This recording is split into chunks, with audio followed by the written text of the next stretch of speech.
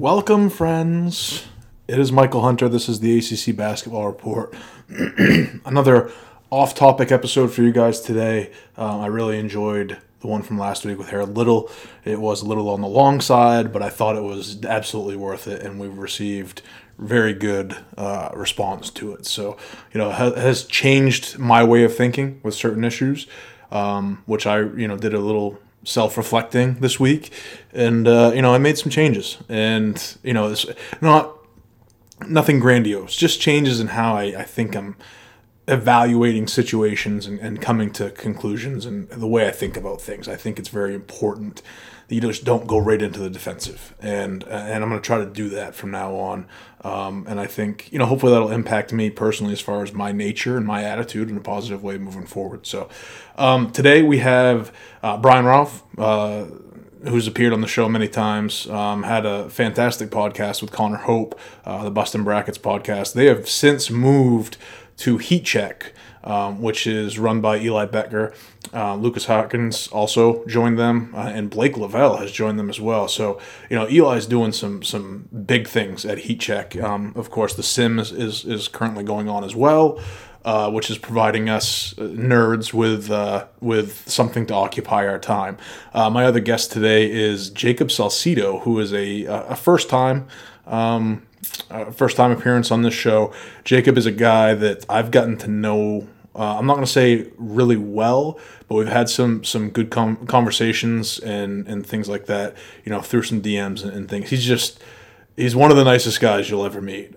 He's incredibly upbeat. He's incredibly positive. And he, I followed him before. He works at Bustin' Brackets. He's a West Coast guy. He's a New Mexico fan, a diehard New Mexico fan. I was once a New Mexico fan back in the day, and Jacob did something about a year ago that really impressed me. Put him on my radar as somebody that I wanted to get to know and start a dialogue with, because when people do extraordinary things, you need to take notice. And Jacob is a guy that like I said, over the past year I've gotten to know pretty well. He's incredibly upbeat, he's incredibly positive, and he's one of those good people that you want to have around you. You want to have him in your circle. So we'll get into the what in the episode. I'll let him make that announcement for you guys. But again, this is an off-topic episode. We are going to talk about some Oklahoma State stuff with what happened this week. This is a lot of Mountain West, West Coast stuff, the WAC, stuff like that. So basketball first, and then we'll dive into the current situation and the current temperature of the United States and what's going around and what's going on with Jacob since he made his big announcement last year. I hope you guys enjoy. This is ACC Basketball Report. Farrell turns the key, drives the lane with 3 on the shot clock. Doesn't get it. 5 seconds to play. Down the floor, Okogie! He beat the buzzer! Welcome to the ACC Basketball Report, another ACCBR off-topic episode today. I have Jacob Salcido, known as the Lobo Man, the Lobo Fan, writer for Bustin' Brackets, and Brian Rauf of Heat Check now, formerly of Bustin' Brackets. And guys, thanks for coming on. Yeah, appreciate it. Thanks for having me. So I'm excited to be on here with you guys. Yeah, it should be a great show. I'm really looking forward to it. So what we've done is, or what I've tried to do, kind of since there's really not a lot to talk about lately. Actually, we do have some things to talk about as far as on the court stuff. But I've tried to, starting with the Harold Little episode last week, try to get after some social issues and things that you wouldn't typically hear on a podcast like this, and I think it's gone pretty well. We are going to stay on the court for probably the first half of the show, and then we'll dive into some more social issues that should be receiving more attention than maybe they are currently. Jay, you're a self-proclaimed fanatic as far as the old WAC and the Mountain West, and especially New Mexico. When I was younger, for whatever reason, it seemed like New Mexico was always on, like ESPN2. Kenny Thomas, Damian Walker, Lamont Long, Kevin Henry, I think, was there for a while, and then he transferred to Baylor, I believe. The Pit was legendary. when I became a fan, and still is, as far as a difficult place to play. What got you started down that path as far as the WAC and the Mountain West? Well, for me personally, I grew up in Albuquerque. Okay. So growing up there, there's a lot of places that you hear people say at different colleges, like this is a really big college town, or this is a college city, or we're really crazy about our school there. I would say Albuquerque they take really, really great pride in Lobo basketball. For as long as I remember, that's always been something that everyone is aware of. You kind of just end up at games. So it was kind of just something I grew up into. When I started getting into sports really heavy, aside from, like pro football and stuff like that, I was like, hey, like I can go to these games. I can make it like an event. I could take my family, I could take my friends and whatnot, get them into it. And you kind of you fall in love with the sport, you fall in love with the team, you fall in love with the program. And once I started following the Lobos really heavy, I just kind of became a fan of the whole conference as far as the Mountain West. And now it's been a few years, and I still just nerd out over everything Mountain West. I'm always, during the off season, I'm always trying to get as much info as I can, reading up on articles and stuff like that. I don't know. It's something that I really enjoy. It's something I like to do. It's something I like to talk. And I've learned that there's a lot of fans out there, and I love that this is something we can all connect over. Sure. Well, the landscape really of West Coast basketball has changed somewhat significantly, I would say, probably over the past decade or two, with a lot of realignment driven by football, and then a lot of teams moving from the WAC over to the Mountain West. How have all of those changes sort of impacted your fanhood specifically, and also just the way maybe some rivalries and relationships are between schools out there? Right. So by the time I became a fan, the Mountain West was already pretty established. And so, they've still had some recent realignment. Like, I think I don't even know how long it's been now, maybe like 8 years since Boise came in and schools like TCU, Utah, and them left. As far as the rivalries go, that's still something that I think these schools are pretty aware of. Like for me personally, I despise BYU. I probably shouldn't admit that on here. I still try and get along with everyone, but it's like, you keep these older rivalries kind of in mind, and I think they're still very much a thing, even if they're not playing in the same conference. Like I think this last season, San Diego State played Utah, and you have matchups like that happen, and it's like, well, hey, these schools used to be rivals. It's fun to see, and I think it's definitely still a rivalry. What drives the BYU dislike? Sorry? I said, what drives the hatred for BYU? Well, okay. So, as a Lobo fan for basketball primarily, and then as someone who follows a lot of Boise State football, I don't know if you guys knew that. No, but kind of. It's kind of like I don't know. I mean, between Boise State and BYU, you have the whole regional rivalry. Mm-hmm. And then I think it was the last few years that BYU was in the Mountain West. They started developing a kind of basketball rivalry with the Lobos, especially because they had so many strong seasons. And it's like, once the Lobos started coming back on the scene and they started winning some of those matchups, I don't think people on the BYU side of that really enjoyed that too much. Okay. The situation out there is fairly interesting to me because, you got Weir and Jans, Marvin Menzies at UNLV. Yeah. They've all been at, those three schools, and then you got the Chris Beard drama from years ago going to UNLV and backing out whatever it was 10 days later. what is it? What is the rivalries like between UNLV, New Mexico State, and New Mexico out there? Is it because as far away as I am, I would imagine that I know that New Mexico and New Mexico State is a pretty intense rivalry. Yes. But describe the rivalry and that trio of coaches that have been kind of at all those schools. Well, first, like you said, UNM and NMSU is a really, really big thing in the state because obviously those are the two big schools that we have here in New Mexico. I know a lot of Aggies fans who are still really upset that Weir is coaching at New Mexico now. And, you'll see some on Twitter from time to time. They'll just be in random comments like, oh, well, he's going to up and leave your program just like he left us and this and that. And there's definitely a lot of tension between those two fan bases. So one of my really good friends, he was fairly new to the college basketball scene. So I took him to some Lobo games, and I think the first actual game I took him to was against State. And by the time we left the pit, he was like, yeah, I hate them. I just can't stand them. So it's, it's just people constantly just going back and forth, talking and talking. As far as, UNLV, you mentioned Chris Beard over at Texas Tech. It's a really interesting thing. For one, Texas Tech is really close in proximity, or relatively, to some Mountain West schools.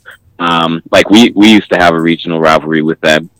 I know some UNLV fans still feel a way towards Chris Beard. I think that kind of came up even last offseason. And I can't remember exactly what the situation was, but some people were still pretty salty, if that's a fair phrase to use here.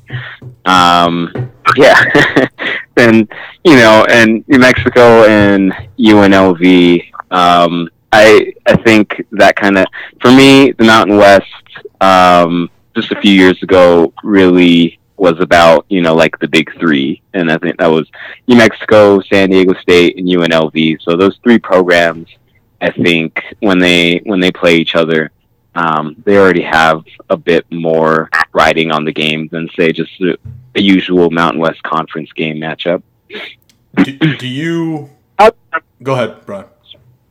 I was going to say, how do you feel about the state of the New Mexico program currently? Because the past couple years especially, talent hasn't necessarily been the issue, but sort of getting the results has been. So, how do you look at that?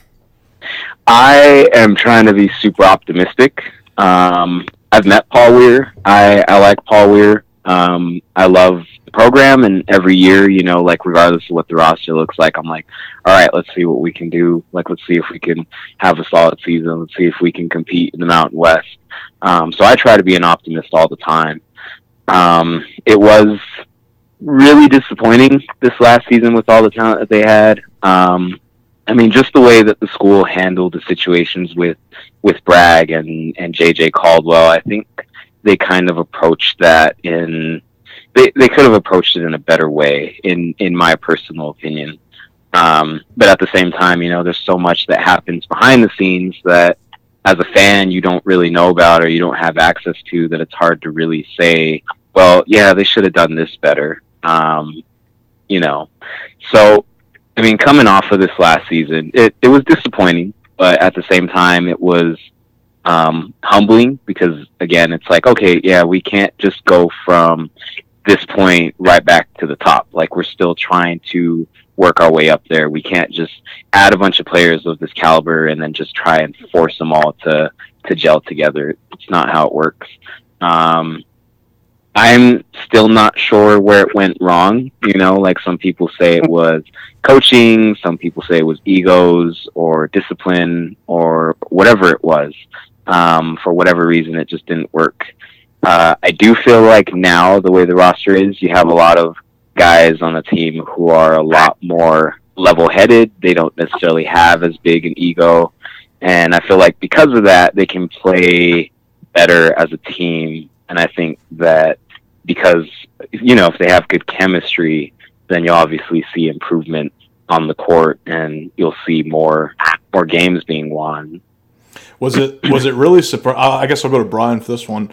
Was it actually surprising to you, Brian? I know you're not a fan. Jacob is, so maybe he's a little bit more optimistic than some random outsider. But with strong personalities like Jaquan Lyle and Carlton Bragg and JJ Caldwell, guys that have been difficult to deal with in the past at previous stops during their career, was it really surprising to you to see New Mexico kind of go off the rails like they did this year? Not necessarily. Little J had high hopes for what New Mexico could do because of the combination of talent.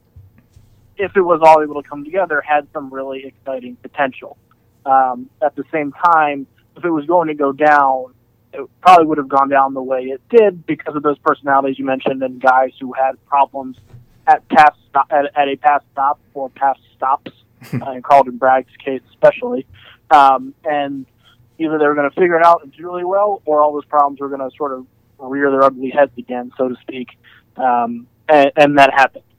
So I'm not totally surprised, but I am a little bit disappointed, kind of like Jay said, that we didn't get to see all of that potential really sort of play itself out. I agree. I thought that, Jay, was that in the back of your head, or was the level of talent that you guys, and we haven't even talked about Vance Jackson being on that team, who's also a very good player. Yeah. Was that in the back of your mind, or were you guys just so, optimistic because there was so much talent on that roster that you were thinking, On one end, it's like your optimism is kind of like blinding to an extent because you're like, oh my gosh, we have all these talented guys coming in. Like, there's so much we can do that you don't even really think about what could go wrong. But at the same time, like you guys both mentioned, some of these guys had some baggage that they were kind of bringing with them. And I think the way that myself and a lot of others were looking at it was like, okay, well, hopefully at this point with where they're at in their basketball career and, maturity or whatever it is, that things will work out just because we want it to. Mm-hmm. But at the same time, being realistic, it's like, well, yeah, you have these guys who, for whatever reasons, they left their last schools, and at the same time, who are so talented that it's like, they want to be the man wherever they are, and then you put them all together. It's like, okay, then you have a young coach like Weir, who hasn't been the head coach for that long, and it's like, let's see how this plays out. Let's be a little bit cautious. How does the fan base feel about Weir as a whole? Like, is he still have somewhat of a long leash? Is patience starting to wear thin a little bit? How is that sort of looked at from the fan base as a general whole? I would probably say, I want to say that the majority of Lobo fans are still behind Weir, especially now. Lobo fans are super, super passionate, and that can be a good thing and a bad thing at times.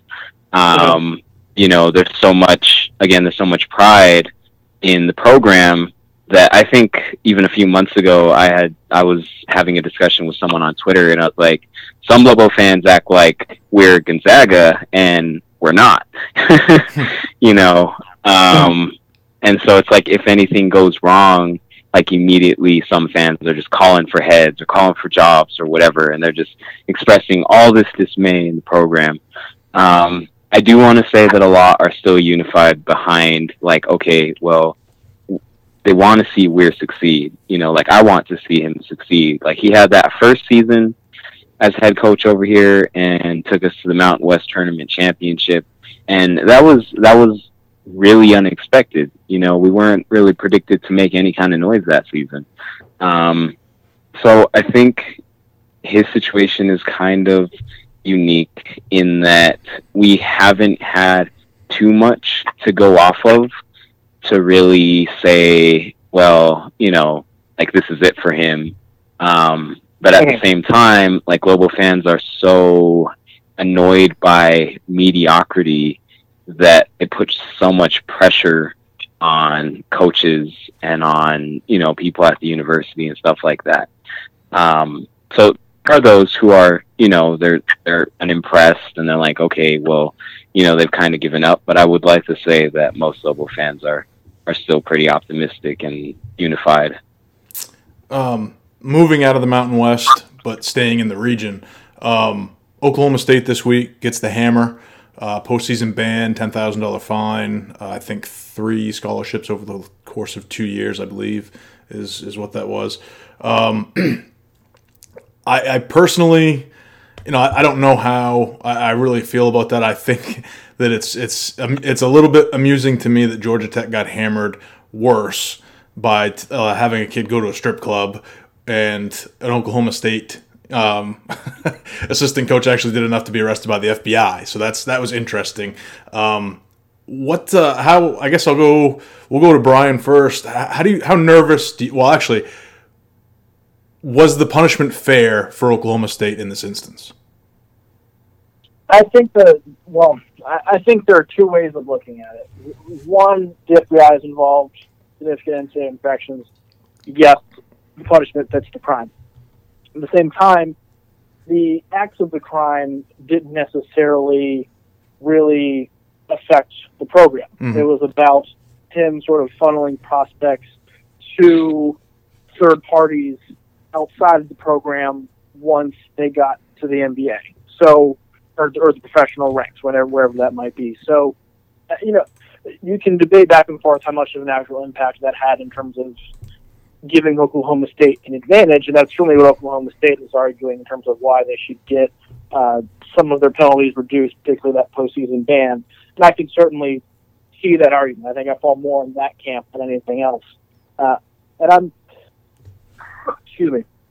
I'm always of the opinion that postseason bans should be set for future years. Yes. So you don't punish players who are sort of blindly going into a situation, and then this comes down after they're sort of locked in, so to speak. I'm a fan of sort of, if there's postseason bans for 2022, everybody has an off season to sort of get set, and then they know going into that season that they know there's no postseason for them. They're sort of going in eyes wide open. So those are things that I think I disagree with, but the NCAA is certainly also wanting to make a firm statement with this. So the fact that there were somewhat severe penalties doesn't surprise me. Jay, what do you think about the punishment, and what do you think is going to happen with Cade Cunningham? I mean, I'm glad that the NCAA is finally moving on some things. I mean, even just over the last few years, they've kind of dragged their feet when it comes to actually dealing out any kind of punishment to bigger programs, especially. So I'm not entirely sure if it's, I guess, the right way to approach it, but I'm glad that they didn't just let it go and do nothing. As far as Cade Cunningham, I'm really not sure. I mean, there's a lot of speculation out there that people are like, well, okay, is he going to transfer? Is he, just not going to go to school or whatever? I don't know. I mean, you would have to look at his personal situation aside from whatever might be happening with Oklahoma State, but just his relationship with the coaches and why he picked the program and where he's at in his decision making and whatnot. I'm not sure exactly what he'll do. I think it's important to note that Oklahoma State is appealing and are trying to get that postseason ban overturned. But Michael, I'm interested. My big takeaway from this was that Oklahoma State was not a big player in sort of the FBI probe. Those were schools like Kansas, Louisville, LSU, Arizona. So if Oklahoma State gets hit like this by the NCAA, how should those schools be feeling? Louisville, I'm of the opinion that Louisville should be heavily fined, and we move along. Patino's gone. The AD is gone. I forget his name off the top of my head. All the players are gone now, I believe, now that War is going pro.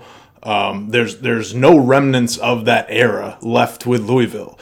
And, by all accounts and, face value, Chris Mack is running a clean program. Chris Mack has never been under any kind of investigation that I know of, or ever been, under suspicion of doing anything incorrectly. I think the school as a whole did the right thing. They cleaned house. Everybody's gone. The players are all gone. If you're going to do something heavy-handed, you need to punish those that were involved, not kids that were 14, 15 years old when all this stuff went down. So Louisville, a fine as far as, a percentage of their budget or whatever. As far as Kansas, LSU, and Arizona, I mean, Kansas, you got to think is going to get the hammer. I can't think of it any other way, and I have no idea how Will Wade and Sean Miller still have jobs. It's unfathomable to me. I can't understand what the reason. I mean, that's a PR battle that those two schools just flushed. I don't understand it. Jay, what do you think as far as some of these other schools?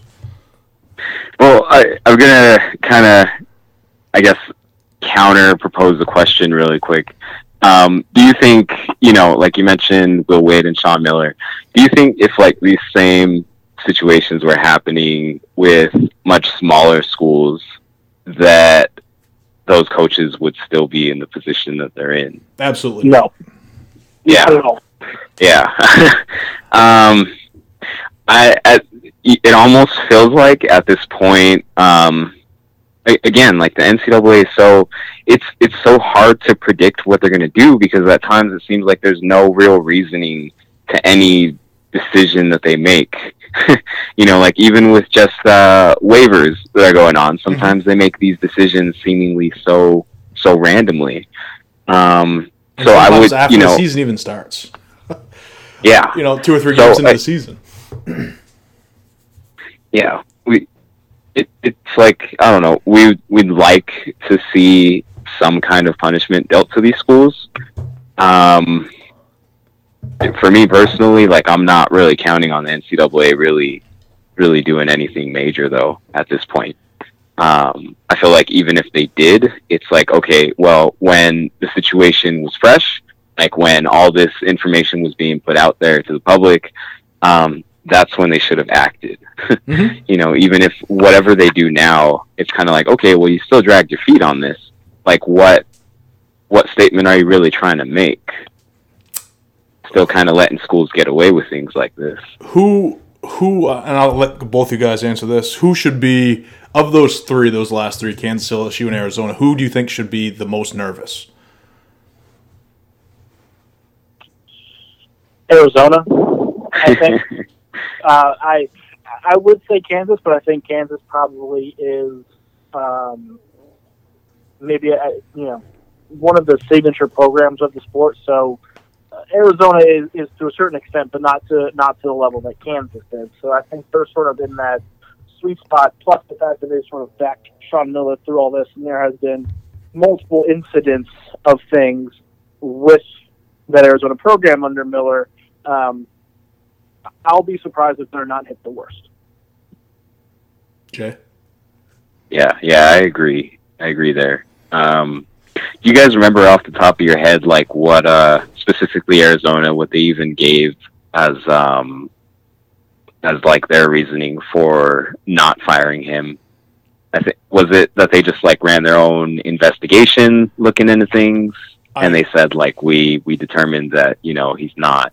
I think that he's not at fault with anything. I think that they said they couldn't fire him with cause. Is that correct, or am I just misremembering that? Basically, like everything was sort of, if I remember correctly, everything was sort of speculation, and kind of up until the stuff that started, Sean Miller's tenure in Arizona was going really, really well. Mm-hmm. And so I think it was more so of until you bring us something concrete, we're going to stick with this guy who's winning us games.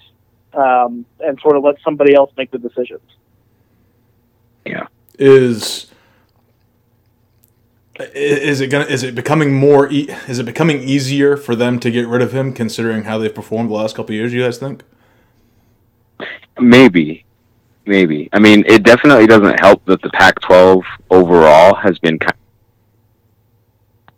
but I mean, when you're bringing in recruits, I mean, that's the really big pro for Sean Miller, is I think the way he recruits. There aren't many coaches in college basketball who can recruit like he can. But at the same time, when you're bringing in that talent, you kind of expect results, especially in the postseason. And I think it was 2 years ago. I can't remember if it was 2 or 3 years ago that they had all this talent on the roster, and they were bounced in the first round of the NCAA tournament by Buffalo. Yeah. Yeah, when you have DeAndre Ayton on your team, you got to win. You got to win a game in the tournament. Simply put. So Jay, prior to last season, you made a huge personal announcement via Twitter that may or may not have been shocking to some. What was that announcement, and why was it the right time to do so? Well, the announcement was that I am gay. As far as, I guess the timing of it, that I don't really know if there was a specific thought process to that. I will be completely honest in that up until about 11 months ago, this wasn't even something that I had acknowledged. Obviously there were signs my whole life that I can look back on now that it's like, okay, like this makes sense now looking back on it. But at that point in time, it just became this thing that was like, I just can't, like, I have to deal with this. I can't just put this on the back burner anymore. Like, I have to acknowledge it. And so I did. And once I did, I'm like, okay, well, I'm not a dishonest person carrying some kind of secret. And, something like that, just the gravity of it, I was like, I have to share this. And before I was, I've met so many incredible people on Twitter, and I feel like I have just this huge network now of people, a lot of them, that I haven't met, that are still extremely supportive and incredible, that I was like, okay, if I want to also run this by my family and by the friends that I have, out there in real life, quote unquote, I was like, what are even just these people, my friends on Twitter, like, what is this network going to think? And I really wasn't even sure how to go about it. I think I messaged Tristan first, and I was like, hey, because at the time I wasn't putting out much content with Busting Brackets, and I was like, hey, I just want to clear something up. And then I came out to him. His response was good. Just like, all right, screw it. Let's just put this out there. Let's just see what happens. And I just kind of went for it, tried to phrase it the best way that I possibly could and the most honest way that I possibly could. And it happened. It sounds like, so with everything being really positive from it, yes. Did that surprise you at all, especially given the nature of Twitter? Yes. I was just, I believe I was just overwhelmed by the positivity. Like, I remember even Michael sent me a message like that day or the next day or something like that. I just didn't expect so many people to, for one, care at all, take interest in it. Because it's like, okay, well, you have this following on Twitter, right? You're using it for college basketball. There's some people out there who are like, hey, don't tweet anything unless it's the stuff that you said you were going to stick to or whatever. I was just amazed that so many people kind of cared, and again, yeah, that positive support, I didn't expect it. And that's not to say that I expected the worst or assumed anything really negative. I did expect to lose some followers. There's people out there who they feel strongly about it and they feel a certain way, and it is what it is for them. I can't change that. And I was just hoping that, again, just coming out like that it's like, okay, well, this is me. Like, I'm just being honest. I'm not trying to offend you. This is what it is. Like, this is me. There's no real other way to put it. was really overwhelming. I probably cried after I got some of the responses and the messages that I did, and that's something I'm really grateful for. How was there?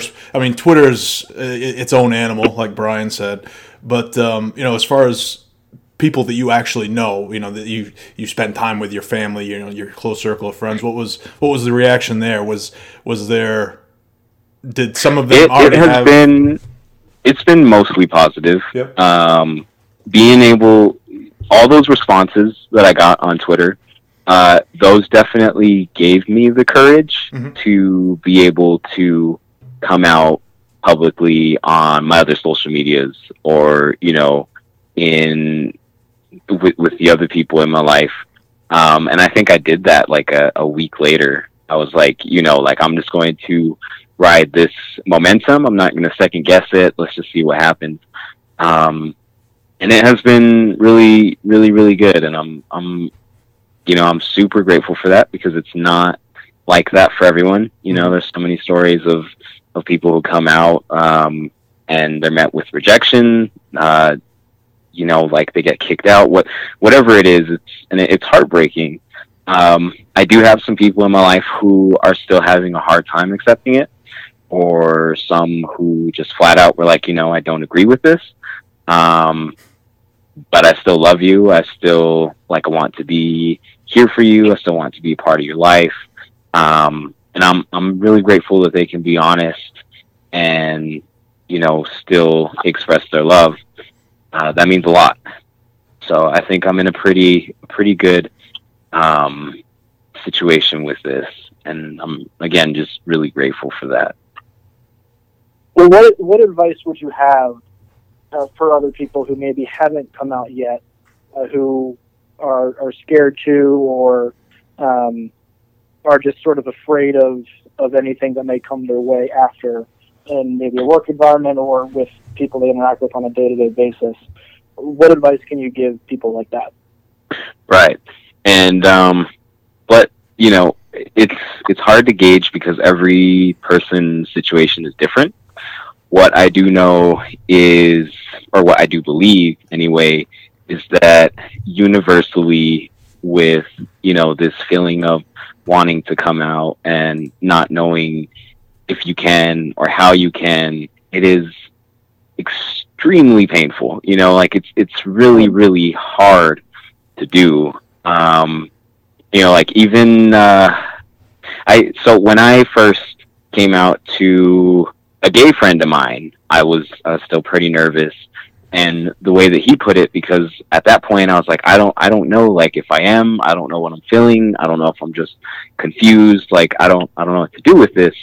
And he was like, honestly, you don't have to call it anything. You don't have to put any kind of label on it. That's what other people do. You don't have to do that. You do what you feel you have to do, what you want to do, and what makes you happy. And you don't have to explain who you are to any other person, as long as it makes you happy. And I agree with that. It's like, okay, you feel a certain way, and you feel that way. You don't have to necessarily put a kind of label on that I'm not gay. I'm 100% sure at this point that I am. But it's like for some people out there, it's like they don't have to feel that pressure to necessarily make a decision or to have it all figured out.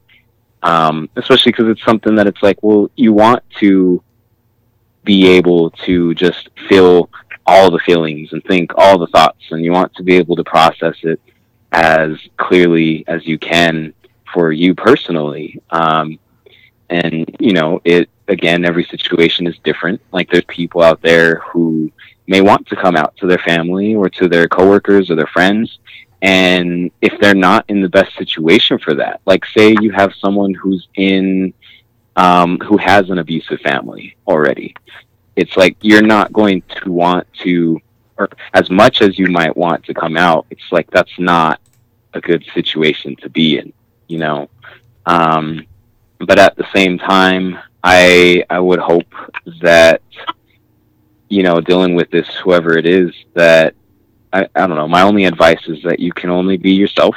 You can only do what makes you happy, to pursue that, to cling to that, and to not, not put so much pressure on yourself to go about it a certain way just because others say that you might have to, or just because others did. You really kind of just approach it how you feel you can, and it varies. It varies from person to person. My boyfriend, he is more than twice my age, and he is still not publicly out with everyone. And that's his decision. Like, you can't make this decision for anyone else. They kind of just you have to go about it at the pace that you can, and you do what you feel is comfortable.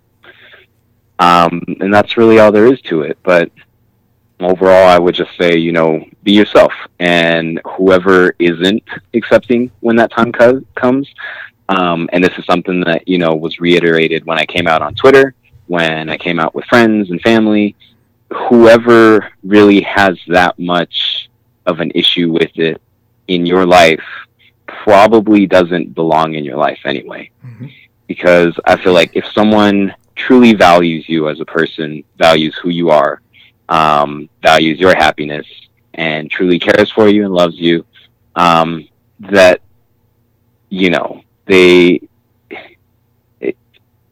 that they won't just walk out on you.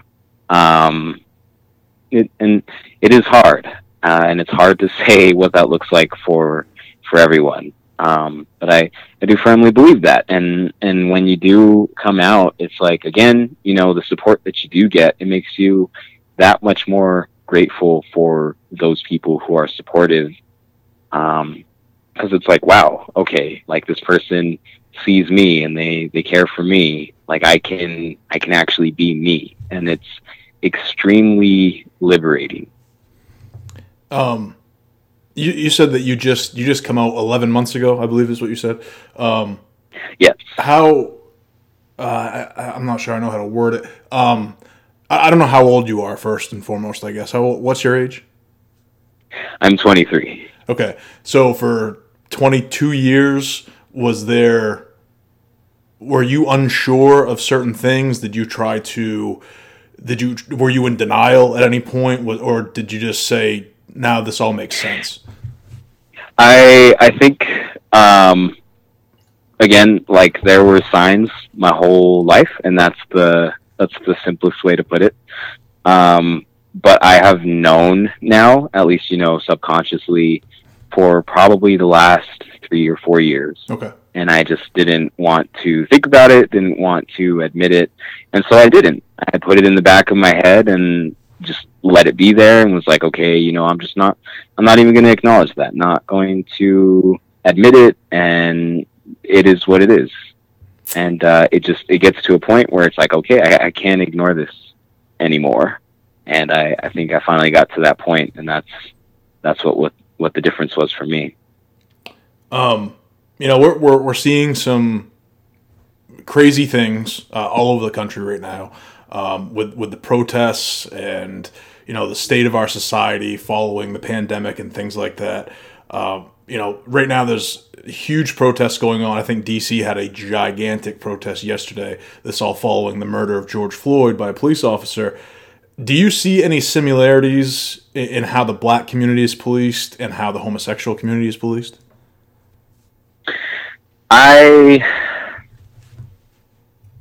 Well, first of all, I mean, everything that I see going on is extremely heartbreaking. Mm-hmm.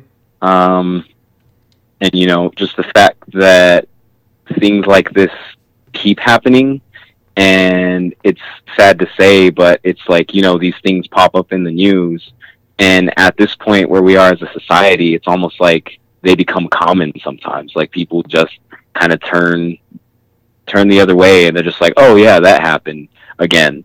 And it's insane to think that we can even think like that. As far as similarities, I mean, there's always going to be, and I guess that's sad to say, some kind of discrimination. I think it's really just a problem of the heart when it comes to people. I don't fully understand how someone can look at any other person and, because of whatever difference, treat them differently and feel so strongly about it that they have to hate them, or whatever it is, however it is that they're treating them. I just don't get that. I don't understand that. It's like we're all people. I don't know, but it is really sad. Go ahead. I think it's sad too. One thing that I've seen, at least, is that there have been countless people who've tried to raise this issue in the past, and it hasn't gotten anywhere in terms of police brutality and things like that. And so, I'm happy things are that this protest and movement is happening the way that it is. Now, obviously, I don't know if there's like a good time for that, so to speak. But I do think the part of it that's interesting from my perspective, at least, is why right now is so different from when Kaepernick first started taking a knee, or things of that nature. Why? That's just something that I've thought about, is why now as opposed to a couple of years ago or something like that. I said it yesterday on Twitter. I had, the conversation I had with Harold last week really struck a chord with me, I guess, and I started to reevaluate some things as far as how I react to certain things. And, it's always been, you go into defense first. You take a defensive position, and you try to defend your own beliefs, your own thoughts, and things like that. And the more I thought about it yesterday, or this past week, was I don't know why I had such a problem with Kaepernick kneeling. Like, it's such a silly thing to get bent out of shape about. Now that, you look back on something like that, it affected me zero. It affected the game of football that I was watching effectively zero. And it's difficult to defend the whole, it's disrespecting the flag argument when you have soldiers and politicians and everybody else just saying, no, that's what America's all about. That's the way it should be. And I was wrong, and I think the beautiful thing that we're seeing right now is, what do you see at these protests? You see black and white people marching together for a common cause, and it's bringing people together. Unfortunately, it's at the expense of the integrity of the police force. But if you're going to take a positive away from it, I think that's the positive. Yeah. Were either one of you, against the Kaepernick kneeling thing? 'Cause basically, what it was for me was, I just want sports in my sports. I don't need political statements. I don't need, all the nonsense. For me personally, I had no problem with it, and even before that, there were NBA players, WNBA players earlier on in the decade wearing the I Can't Breathe T-shirts during warm-ups and things like that. And I thought maybe, some of this would happen then. And maybe it's sort of, we've needed a build-up to now. But I have sort of, I don't want to say I've supported it because I don't know how much in this direction I've done or haven't done. But it's something that, I feel like has been an issue in the public consciousness for at least the past decade now. And so I'm certainly happy to see that there are changes happening. I just, and again, maybe it's just been a build up to now.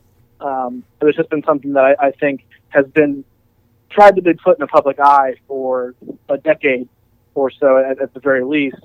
And maybe we're just now seeing it. I like how you asked the question, what was it this time that led to such a dramatic shift in how it's being approached, and I think that's a really good question, because it's true. It's like, well, I wonder what caused that. Maybe it's that we're all stuck in quarantine or whatever, but either way, I think, like you said, it's built up so much that it's like, okay, with the black community, like this happened, and I think there's just a point you reach where it's like enough has to be enough. And, you know, if people aren't listening, you know, like you said, the whole thing with Kaepernick, it's like, then of course they're going to be outraged. It's like, okay, well then what can we do to where people are actually listening? And I think really it's just a breaking point. I think it's a generational thing as well. This younger generation seems to be more accepting of all people. I think, you know, if the people that you see that are against the kneeling and against the protesting, the people that probably have an issue with Jacob's personal life, you know, all those people are probably around the age of 40 and older, like that older generation stuff. It's things that are instilled in you, I think, at a young age that you carry with you throughout your life. And I think this younger generation is more accepting of people of all walks of life. And I think that's why you're seeing the communities come together. Like even just over the last decade, society's changed a lot. And it's interesting because now, you know, those same people who have an issue with these different things, a lot of times when they speak out, you know, before, the people who were supportive of, you know, we'll say like gay community or whatever it was, were probably in the minority. Whereas now, even if that might still be the case, I feel like their voice is a lot louder and a lot stronger than it used to be. And so people who have an issue with, you know, everything that's going on right now, as far as the protests or, you know, whatever it is, it's almost like they have a smaller voice now. Like you said, people are more accepting now, it seems to be. And it seems to be like as a collective society is trying more. And when someone kind of goes against that, it's like, well, hey, like, why are you looking at it like that? And they get called out on it. Mm-hmm. Anything to add, Brian? I agree. I echo those sentiments. You know, there is certainly an aspect of more younger people being involved in this. There may also be the aspect of as Jay said, because we're all in quarantine, there's not a ton to cover or to, I hate to say, push this out of the news stream, but we've seen that happen in the past. And I think also, because some of that stuff has happened, there's the added push to do things to keep it in the news stream and keep it at the forefront of everybody's minds. And with how widespread the protests are, I think it's gotten to the point where it's simply impossible to ignore.